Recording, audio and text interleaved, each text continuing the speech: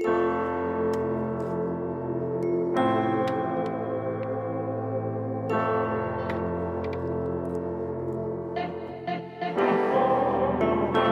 listening to the CXMH podcast. CXMH is a podcast at the intersection of faith and mental health.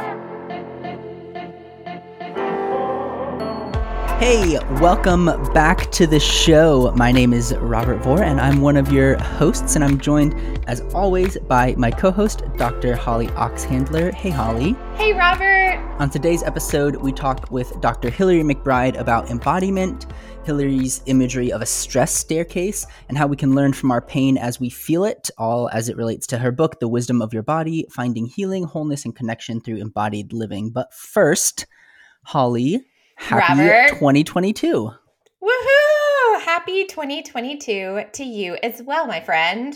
Yeah, How are I was gonna say, you? I was gonna say, how are you this week? But I feel like I should say, how are you this month or whatever? Because Or this it's been a year. bit. Yeah, this year. Yeah. So, how's everything been going since we last talked in December sometime? Oh my goodness. Yeah, so that feels like 6 months ago, even though I know it was just last month. Yeah. No, but we're doing okay. We are making it, and we're wobbling back into this new season. And yeah, I mean, things are good. I would say we had a really good holiday, and it was restful. Like Corey and the kids and I, we really did unplug and rest, and played lots of board games together and do some fun stuff like that. But that was really good. But yeah, now it feels like we're jumping back into everything, and it's like, oh my gosh, there's so much going on right now. So Yeah. That's our little corner. What about y'all? How was your break, and how have things been going for the Vores? It was okay. Yeah, there was, holiday stuff and all of that. I know you're laughing because you and I talked about this a little bit.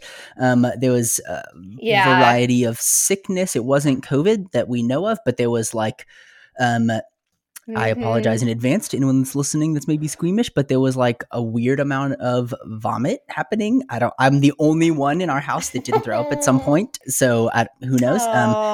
Just weird little 24-hour things and stuff like that. So, the highlight was probably everyone sitting down for a nice Christmas breakfast, and Gray immediately throwing up. Was just so fun. Sweet Gray. Oh. Yeah, just a quick 12-hour thing for him, and he was back to everywhere. So, in the best way. So, we're all doing well. We're all healthy. I don't know. It was just the weirdest time, and so it was an interesting break for sure. Yes. But yes, we're also moving back into things and kind of getting our feet back under us and stuff like that as much as is possible in these days. And excited to be back here for season 6, part 2, back talking with you. It does feel like it's been forever. I was so excited to hop on and say, hey, Holly, how are you? I know, me too. Yeah, for our listeners, like right before we hit record, it was so good, like just being able to like catch up and talk and just hear how things have been. And, it is really good to be back on the show, and I am just elated over the lineup of guests that we have this spring. And from today's episode to what we have coming up in the weeks ahead, it's really good, and I'm excited to get to listen back through each of these. So it's just good to kind of get back into the CXMH rhythm. So. Yeah. Well, any updates or anything you want to share before kind of shifting in? I think you have an update in terms of the book that people have pre-ordered and things like that, just in case people are listening and they haven't seen that from you online. Yeah. Oh, thank you for saying something, because I don't know that I would have. So I really appreciate you saying something. Yeah. So my book, The Soul of the Helper, that was supposed to be coming out in about a week and a half from the point that we're recording this, actually is being pushed back about a month. And that's that's just due to COVID and the unfortunate spread of COVID through the printing company members' staff. And we know that there are some issues around the supply chain. And it's just, I think I think I'm surprised. There are so many layers that I keep being surprised by the ways that COVID is impacting us, but this is one of them. So unfortunately, and fortunately, because we have a little bit more time for some pre-orders, so that's good. But it'll just take a little bit longer for it to get in folks' hands, which is a bummer. But I've been so thankful for, our listeners and those who have been following along and just their support through this, knowing that this is one of those things that's just out of our control. And we just hope and pray that the staff are okay and safe and that their loved ones are healthy and it'll come when it's meant to. So it's okay. So you can check Amazon for the exact specifics while you are pre-ordering, or if you order from whichever other bookstore, your local bookstore, things like that. And in the meantime, you can go back and listen to episode 143, in which we talk with Dr. Holly Oxhandler about the book and all the things that are in it. All right. So my segue question for us. You kind of already mentioned who we're going to be talking in this episode, but I wondered if, because of the fact that we have been carrying so much within, our minds and our hearts and our spirits and our bodies, like through especially the last couple of years, I'm wondering in what ways have you begun to learn to listen to, in particular, the wisdom of your body through all it is that we've been carrying? So in this book, right, Hillary describes the stress staircase imagery that she has. And I think I point out that there's a lot of kind of polyvagal theory happening kind of within that. And that's something that the polyvagal ladder and things like that I've been learning about in the past handful of years that I really like.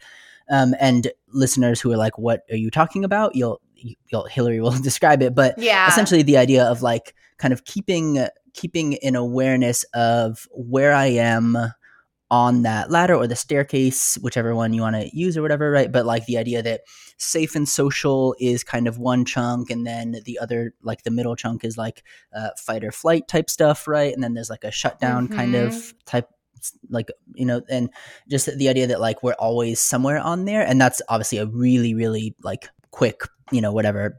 Nobody send me emails and be like, that was a horrible explanation. No. They'll hear about it in just a few moments, right? Right. So it's okay.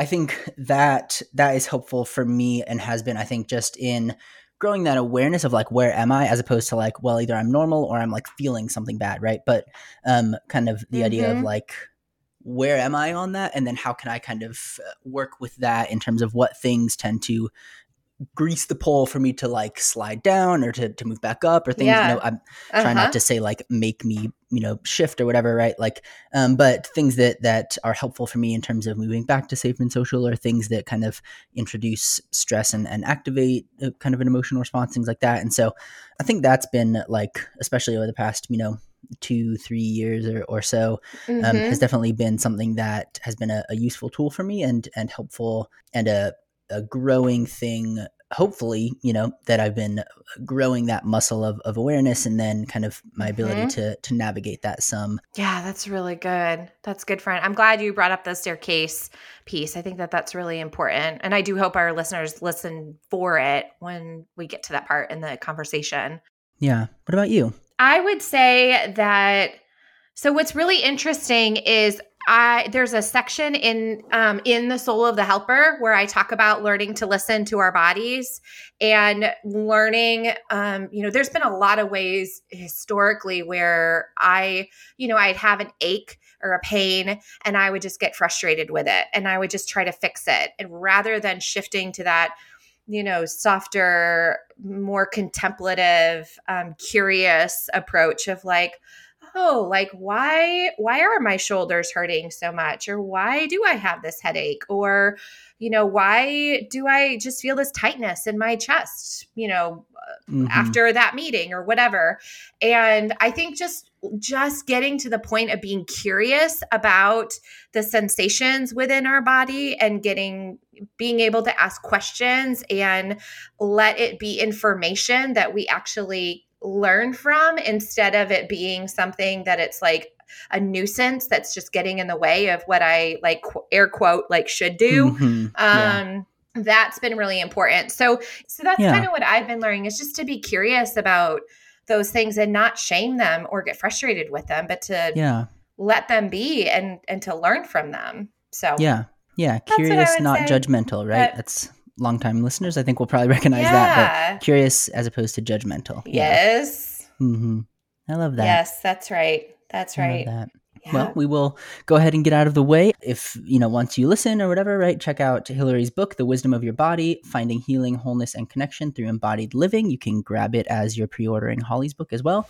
And in the meantime, enjoy our conversation with Dr. Hilary McBride. All right. Enjoy, y'all. Today, we have Dr. Hilary L. McBride joining us. She is a returning guest on CXMH, having appeared back on episode 34. She received her PhD in counseling psychology from the University of British Columbia and is a registered psychologist with a private practice. She's an award-winning researcher and a sought-after speaker who specializes in embodiment. She hosts the Other People's Problems podcast, and her clinical and academic work has been recognized by the American Psychological Association and the Canadian Psychological Association. Dr. McBride is the author of Mothers, Daughters, and Body Image. She's a co-editor of Embodiment and Eating Disorders, and she's the author of the new book that we're going to be discussing today entitled The Wisdom of Your Body, Finding Healing, Wholeness, and Connection Through Embodied Living. Hilary, we are so honored and grateful for your presence today. How are you doing? Oh, well, I'm just delighted to be here with you. Thank you so much for having me. And I am probably more tired today than on the time I was on the podcast previously because I'm a new mom. So that is happening in I was going to say background, but very much the foreground of my life. Yes, but I am just so pleased to be here. And I'm noticing that excitement is cutting through the fatigue. Yeah, I love the honesty of that response. I know we were talking right beforehand, but I'm for sure more tired than I was last time you were on the show because I have had 2 kids in that time. Yes. So I understand. And congrats, by the way, on motherhood and all that. Yeah. Likewise. Yeah, that's awesome. Yeah. Well, is there anything that I missed in the intro or the bio there, in addition to the layer of motherhood that has also shifted since the last time you were on? Anything else that you want to add? Oh my goodness. What a question. I mean, there are so many different facets to our identity that don't get captured in a brief little a bio like that. But I do find myself thinking about loving learning and how when we present our bios to people and when they read them out, it seems like this summary of what has happened and doesn't ever capture the spirit that undergirds all of them, which is, I can't wait to learn so much more. And I hope that regardless of my accomplishments or the things that kind of fit neatly beside my name, that the thing that people encounter about me or the thing that keeps moving me in the world is that I'm curious and that I want to keep learning. And so that feels like a really important part of my identity that, that doesn't get captured in those, the lists of the kind of the fancy things. Mm-hmm. I love that. That's so good. Yeah.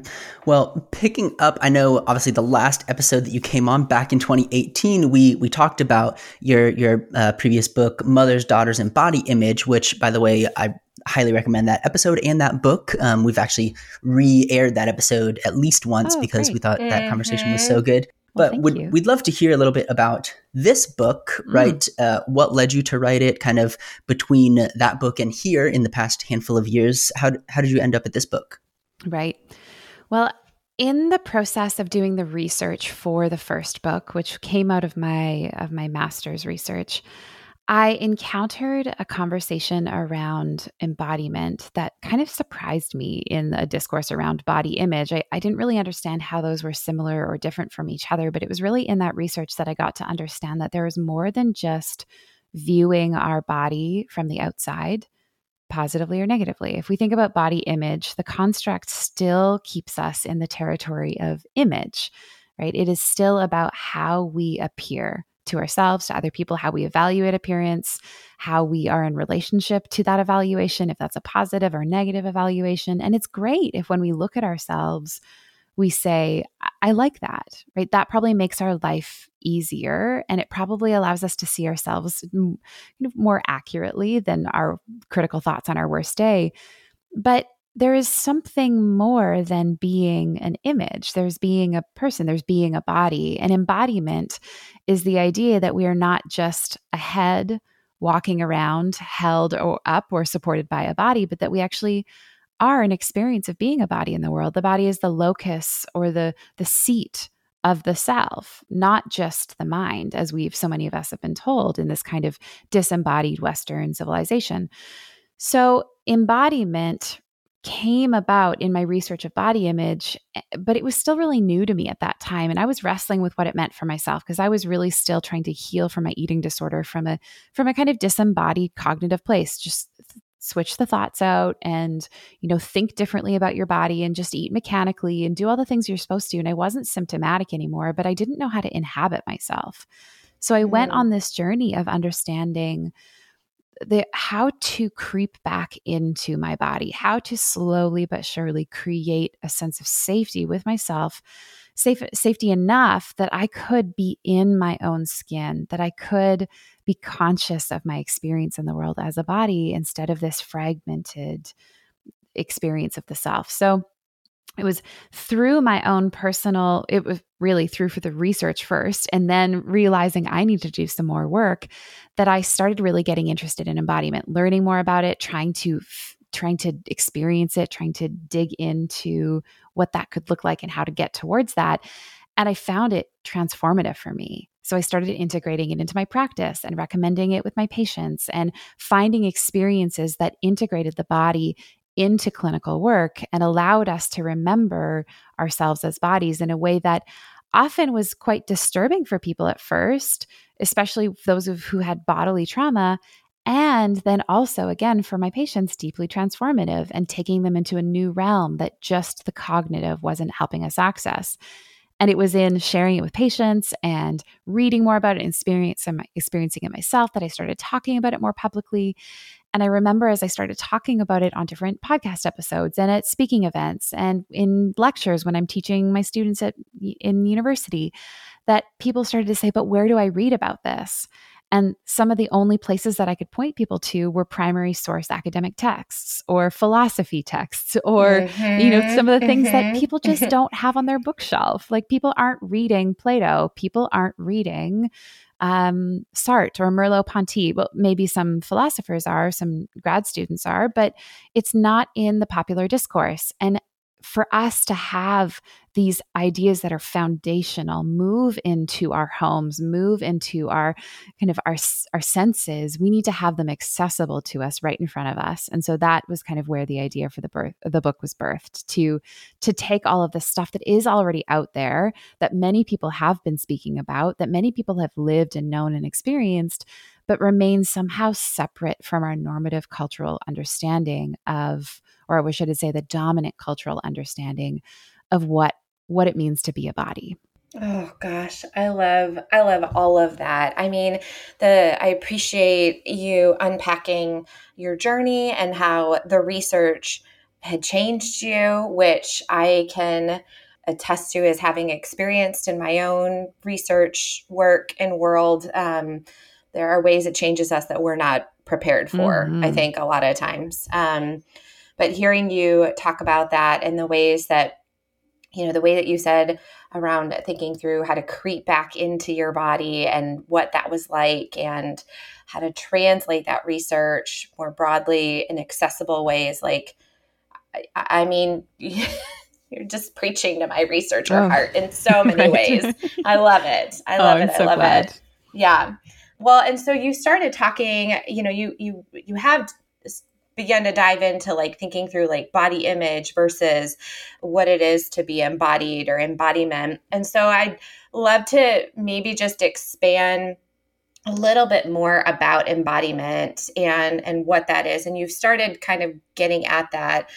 There's one quote, if you want to read, or I'm happy to read, but there's one quote I'd really, really love to focus on and then to invite you to kind of unpack it a bit as you describe what embodiment is a little bit more. Yeah, please read and then we'll go from there. So you write, embodied experience is undeniably the most powerful channel of change. Ultimately, remembering our bodily selves, becoming embodied again, is slow work. It is compassionate instead of perfectionistic, communal instead of individualistic, process-oriented instead of achievement-oriented, and mutual instead of hierarchical. We cannot arrive there through the same mechanisms that pulled us out of our bodies in the first place. When we have embodied experiences little by little and go about this in a new way, we are able to craft a new story and enter into a new experience of ourselves. I loved that quote so much. Thank you. Gosh. Yes. So with that, do you mind unpacking a little bit more about embodiment and just expanding on that quote in particular? Yes, of course. And would you like me to do that in the context of how we do mental health treatment? Because given the scope of the podcast? Yeah, I think that would be great. Yeah. Great. Okay. There is something that we assume to be true so much that we don't even really reflect on how much it influences our day-to-day lives. And that is the assumption that we are first our minds. We have inherited that narrative. That is not something that's actually innately true. When you think about, Robert, you and I were just talking about babies and having kids recently, and what my daughter right now, she's putting everything in her mouth. Right? She is not necessarily having a narrative, a tightly wound or kind of perfectly constructed narrative of the world. Everything for her is sensory engagement. Everything is through the body that she is experiencing the natural world around her. And that's how we start. We actually learn to see ourselves differently from that. And the reason that we see ourselves differently from that is because we have been given an understanding or construction, a social construction of what the self is that comes from a very, very, very long time ago, where people had outdated ideas about what it means to be human. And the idea was that being human and being in the body was bad. It was a problem. It was something that needed to be controlled because it was dangerous. It got in the way of spiritual purity. It got in the way of our ability to transcend suffering. And it really was implicated in the way that power was constructed socially. For people who were more in the body, that was something that was used against them by people who were less in the body and had more social power. Just think about the horrific construction of race, really, and what happened when white people were able to say, my body is superior and less unruly than the bodies of people of color, which of course is an outrageous and horrific idea. But it was the body that became the place that was seen as the problem. If you were in your body more, if you were connected more to the rhythms of nature, as was the sin that women committed, right? The body is tied to what's happening with the earth and has these transformations that happen in a regular cycle that felt unruly or scary, or perhaps a liability for really the gender construction at the time.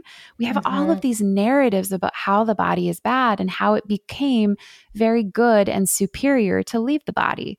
So that's kind of our little brief history lesson for the morning. But what we see is that all of those things also shaped the very people who created the discipline of psychotherapy as a primarily disembodied Western philosophical tradition that was highly medicalized, often created by men of power, men of status, men who were elite, and white men.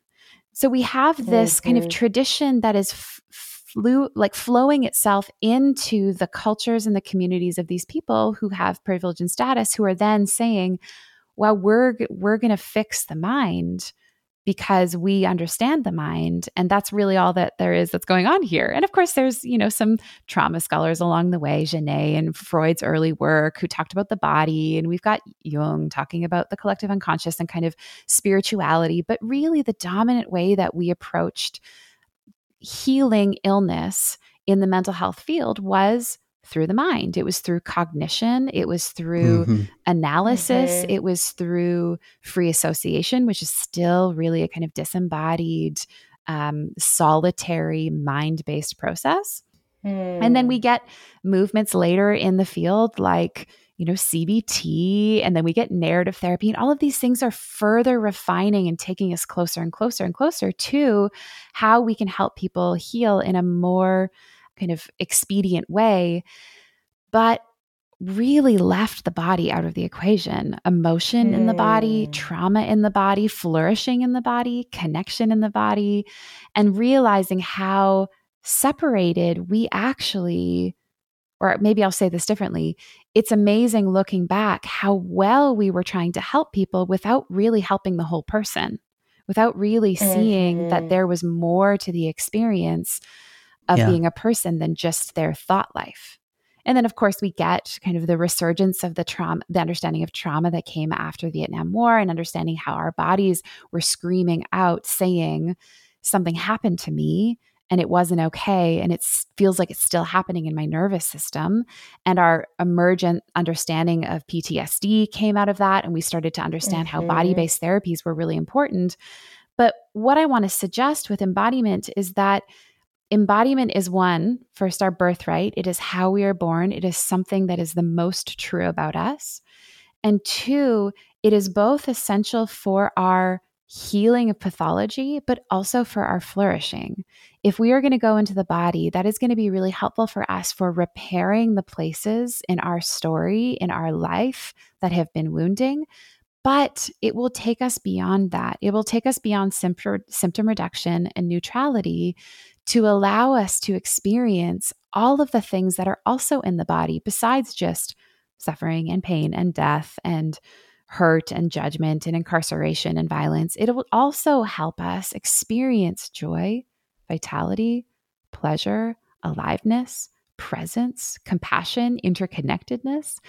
And the body is waiting for us to return to itself so that we can be more full. But, and here's the last caveat I'll make before I end my soliloquy here. But it's so important that we move into the body in a way that's reparative of the damage that all of these systems have done. So if we are trying to oppress or control or perfectionistically move our way into our body, we are going to be taking the old mechanism of disembodiment and trying to allow it to somehow create a home within ourselves, which is not how it works. Embodiment is something we need to pursue differently than we pursue the escape from the body.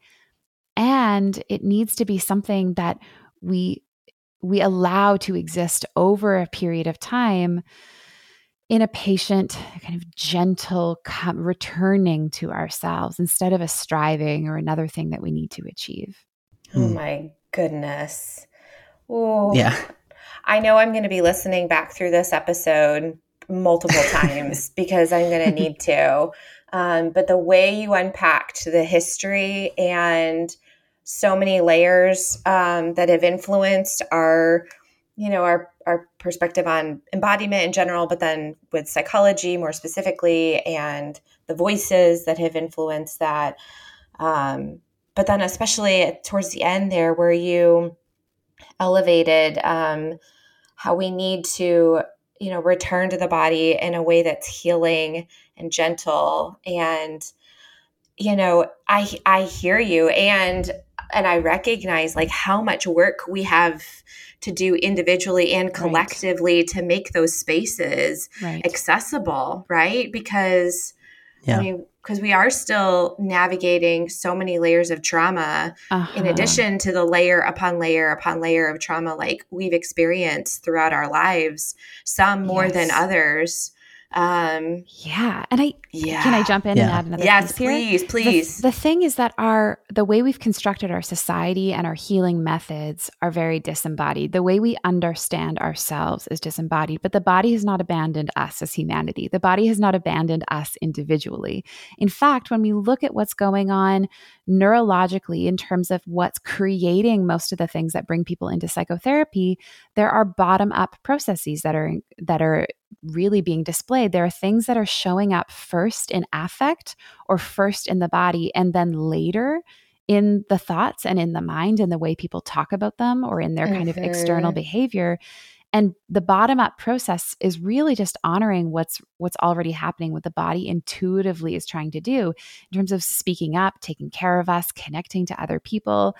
The body is not something we need to fix. It's our understanding of what it means to be human that needs to be adjusted. And it's the social structures that keep us cut off from that understanding, or the wisdom of our body, that keep us cut off from the way that our body is working for us, that need to change, not the body. And so it really is this kind of like flip on why people come into psychotherapy. Instead of saying like, that is your pathology, that you're tight all the time, or that is your pathology, that you are hurting your body. What if we were able to say it makes so much sense because, one, you've been told that your body is a thing that gets in the way. So no wonder you're hurting your body. Wow, you're just being a really good student of culture. And of course, you're doing that to belong. And of course, you're doing that because no one else taught you how to listen to your body before you need it, like before all of these things started to show up. And then the other part of it is, wow, look at how good our bodies are that are calling us home to healing. I mean, this is really what I'm trying to get at in the book, is so many of the reasons that we hate our bodies culturally are actually things that our bodies are doing to try to help us be whole. They're saying, stop living that way. It's not good for you. Or here's some unfinished business. And I'm going to keep reminding you of it every time you go to the scene of where the trauma happened, to tell you there's more work for you to be done so that you can be free. But we look at these things and we see them as reasons that our bodies are bad, or reasons that we are bad. And I want to flip that script and say, no, these are data points about how good our body is. And if only as psychotherapists, only people who are working in the mental health field, if only those of us with lived experience with mental health issues could see, all of these things are just our way of signaling, this is where it hurts. Can you come back to me here so that I don't have to deal with this alone, and so that we can be free? Gosh, that's so good. And I'm even, as you're talking about all of that, right, I'm thinking about, because obviously our show exists kind of in this overlap of faith and mental health. And so thinking about kind of the dominant, or the like traditionally dominant, right, like theological influences, right? Like, you know, again, similar to psychology, right? Like Western European white dudes in power, right? Like that's kind of where a lot of the kind of like traditional, what you might read in a seminary or whatever. And I haven't been to seminary, but right, like some of those, and we get a similar kind of understanding of like, okay, everything kind of bodily and like earthly is bad and to be ascended from, right? Like if you can get your mind right and believe on a cognitive level hard enough, then the experiential side of things is something that you can kind of overcome, right? Like you can think your way out of that somehow, as if that's to be left behind, as opposed to what you're talking about, right? And I think we see some more of this, hopefully at least these days, of, hey, there's a holistic thing happening where our bodies are also created in the image of a God who put things there to point us, like you're talking about, right? That put things there to point us towards places that need healing, or like our natural needs, right? Like when you're tired, you could sleep instead of like, oh, this sucks, I need to push through this or what, right? Like, but again, that takes kind of a flipping of like the entire, you know, I think a lot of the theological way we talk about things, which is primarily, right, like the number of pastors I've ever heard use like reference CBT in a sermon is way more than I've ever heard reference any other kind of experiential thing, because it kind of already fits with the theological understanding of, well, just, you know, if we can get you to think about it right, then everything else follows. Exactly. Yeah. Yeah. I mean, you're so right. Like, I love to think about this. I don't have like a really neatly packaged thought around it, but I think about how often we in faith spaces, although experience lots of shame around our bodies, or really not even knowing how to integrate our bodies into faith, we understand how our body expression with others can be a gift or an outworking of the Spirit. So if I go and I touch somebody and I put my hand on their shoulder and I offer them some comfort, we could reasonably assume that that would make sense, that was God moving through us, that was anything that moves us to care for our communities, anything that moves us to take care of one another when we're hurting. This is the Spirit active in us. And yet it's really hard for us to understand the flip around that, which is it is also God in us. It is also the Spirit in us when we are moved to care for ourselves because we have a bodily knowing. And then we honor that bodily knowing, the ability to say, whoa, I'm thirsty and I'm going to give myself something to drink, or I'm hungry and I'm going to feed myself, or I am tired, exactly like you said, and I'm going to rest. It seems like it's a jump for us to think of that also as the way that the Spirit is moving in the world. And yet when our bodies are for other people, we can understand that a little bit easier. So I want to kind of add to that logic, or kind of make the logical leap to say anything we do with our bodies to bring care into the world, I think, in my opinion, is actually the way that God is moving in the world, including when we are caring for ourselves with our bodies and through our bodies. I don't see it as distinct from the work of the Spirit when I love on someone else, or when I place my hands on my belly at the end of the day and say, wow, thank you for telling me that didn't feel right in that meeting, or thank you for telling me that I'm upset. I really want to know so that I can be with that feeling. Thank you, body. Yeah. Man, no, that's so good. And those reminders and invitations for us to continue to return back to that way of connecting with our body in the way that you just modeled, I think is beautiful. So I hope our listeners really hear that, and not just as like a cognitive, that's a great idea, but as what you just said, as like an invitation for them to actually practice that as well in their own lives. So that's good. Mm-hmm. Well, I'd love for our listeners to just learn a little bit about that staircase of stress response that you offer. Just thinking through some, oh gosh, see, I'm talking about thinking in our conversations.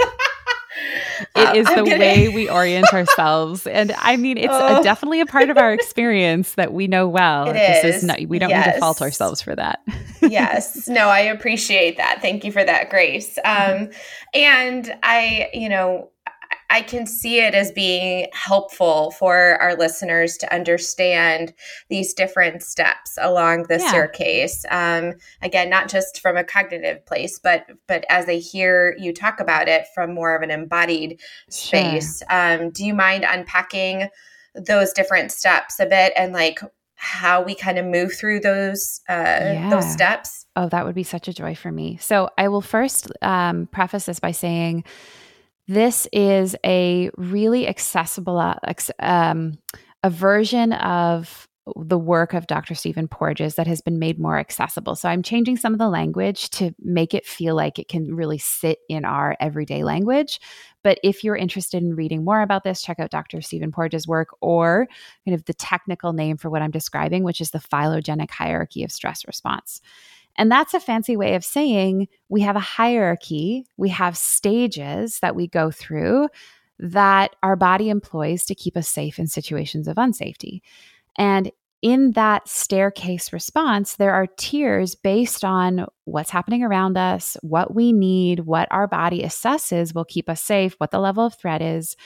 But we are wired to be what you might kind of consider at the top of the staircase, to be in this place that is the most evolved of rest and connection and play and creativity and calm and ease. And it's the place where we can think our best thoughts and be our best self. And we might call this like core state, or we might call this the place of safety and rest and play. But as things enter our world or our environment that are threatening for us, either things that are remembered or happening right in front of us, our body is wired to go through a few different levels of response to keep us safe. And the first one is social engagement. So we take one step down the staircase of safety and we respond. We get activation in our throat, and this happens unconsciously. It's just the way our nervous system is programmed. And through that activation in our throat, what our body is wired to do is speak up and say, hey, that doesn't feel good, or can you help me? Or can somebody see the suffering that I'm in? And one of the things that you might be able to recognize happens with this is we get a change in the level of tension, temperature, or pressure in our throat. So if you've ever heard your voice crack when you're talking about something really important, it's because there's a shift that's happening neurologically for you, neurophysiologically for you, where your body is saying, I'm going to start employing a different mechanism of action because there's a lot that's intense that's happening for me right now. So we notice activation in the throat. And if for some reason asking for help, setting a boundary, it doesn't work or it gets us in more trouble, then our body is wired to say, I'm not going to keep doing something that's going to actually increase my risk. So let's ante up or take a step down the staircase and let's fight or flight. Let's activate the nervous system on a more physiological level. Let's get that heart pumping. Let's get the pupils dilated. Let's get your breathing to change, and digestion needs to stop because you probably need to either protect yourself or get out of here.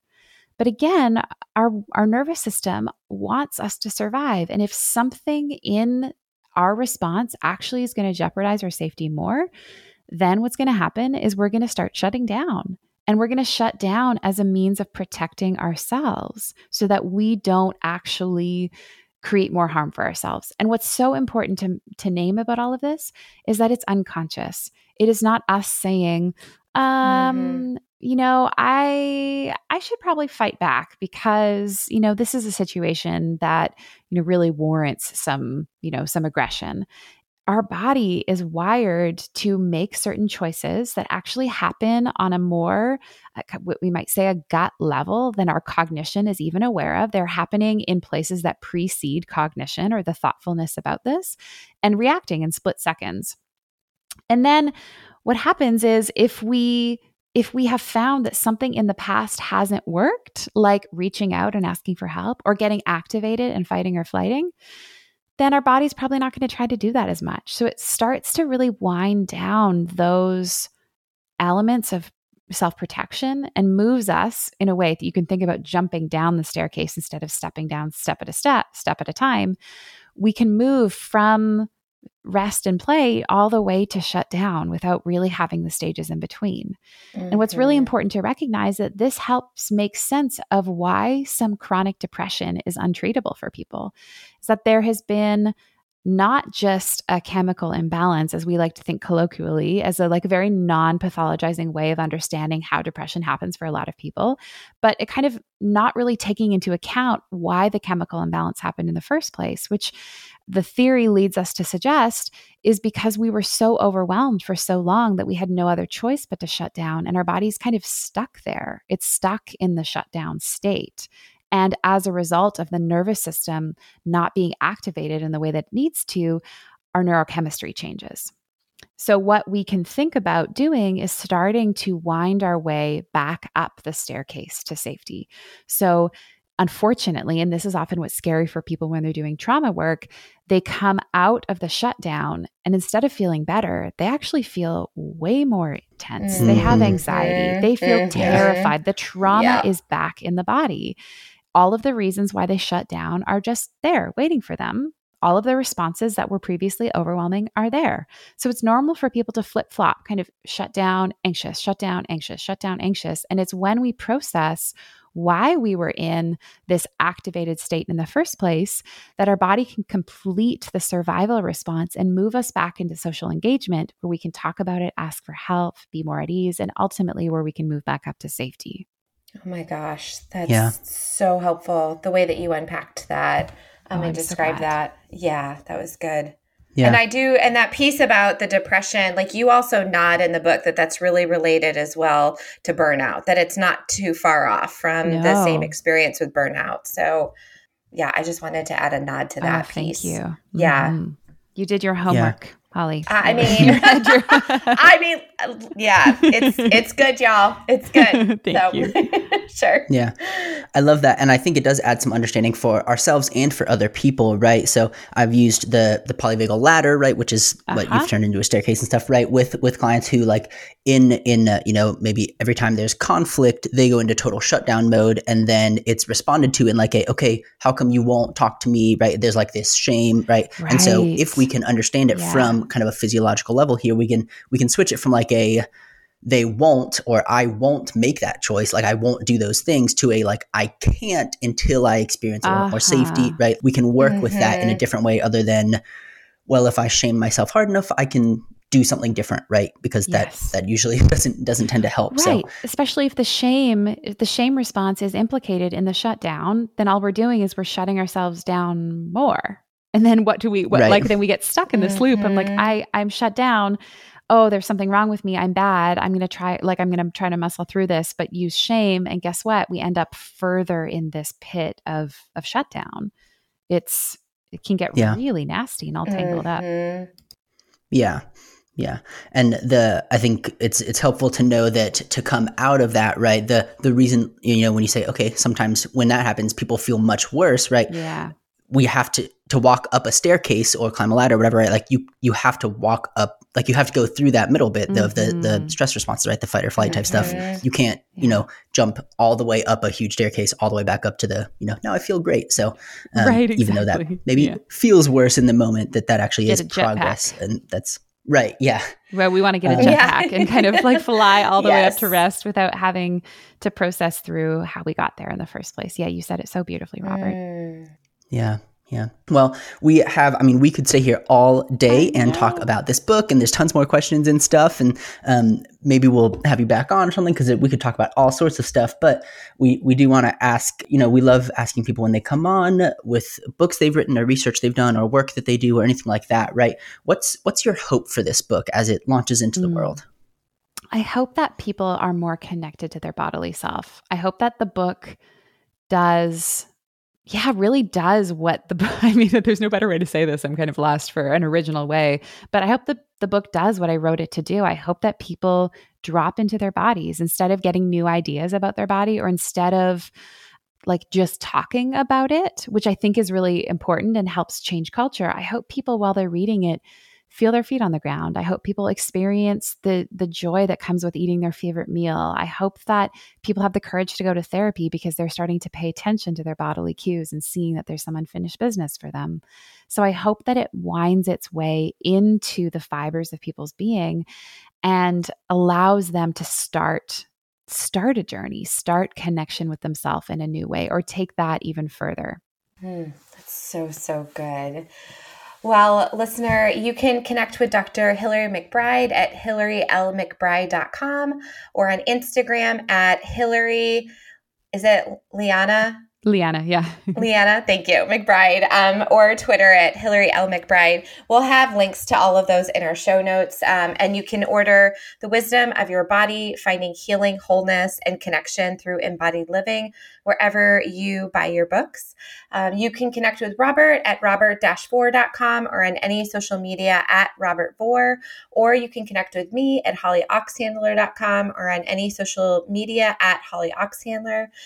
Oh man, Hilary, I am so grateful for your willingness to join us today. And like I said, I'm going to go back to this one a handful of times. Before we do close, I do want to mention one last thing before we close, that you do also have this gorgeous letter to your body that is written in the back of the book that I know you and I had touched base on back in July, I think. And so I want to, again, not only elevate this book for our listeners to go pick up, because again, it is so good for you and for your loved ones, but this letter in the back, I mean, it's stunning. I wish we had time to read it, but I'm going to tell our listeners to go buy it and for them to follow the prompts that are written alongside with this letter. So I just didn't want to lose sight of that. Yes. Thank you so much. Just gorgeous. Wow. Thank you, Holly. Yeah. Any closing thoughts for our listeners today, Hilary? Just so grateful to be with you today, and for all of you for listening. Thank you so much for listening, and I hope the book finds its way into your hands. Thanks for listening to the CXMH podcast. Want to score some major brownie points? Leave us 5 stars and an honest review on iTunes. Follow us on social media at CXMH Podcast and email us with questions, comments, and interview requests at cxmhpodcast@gmail.com.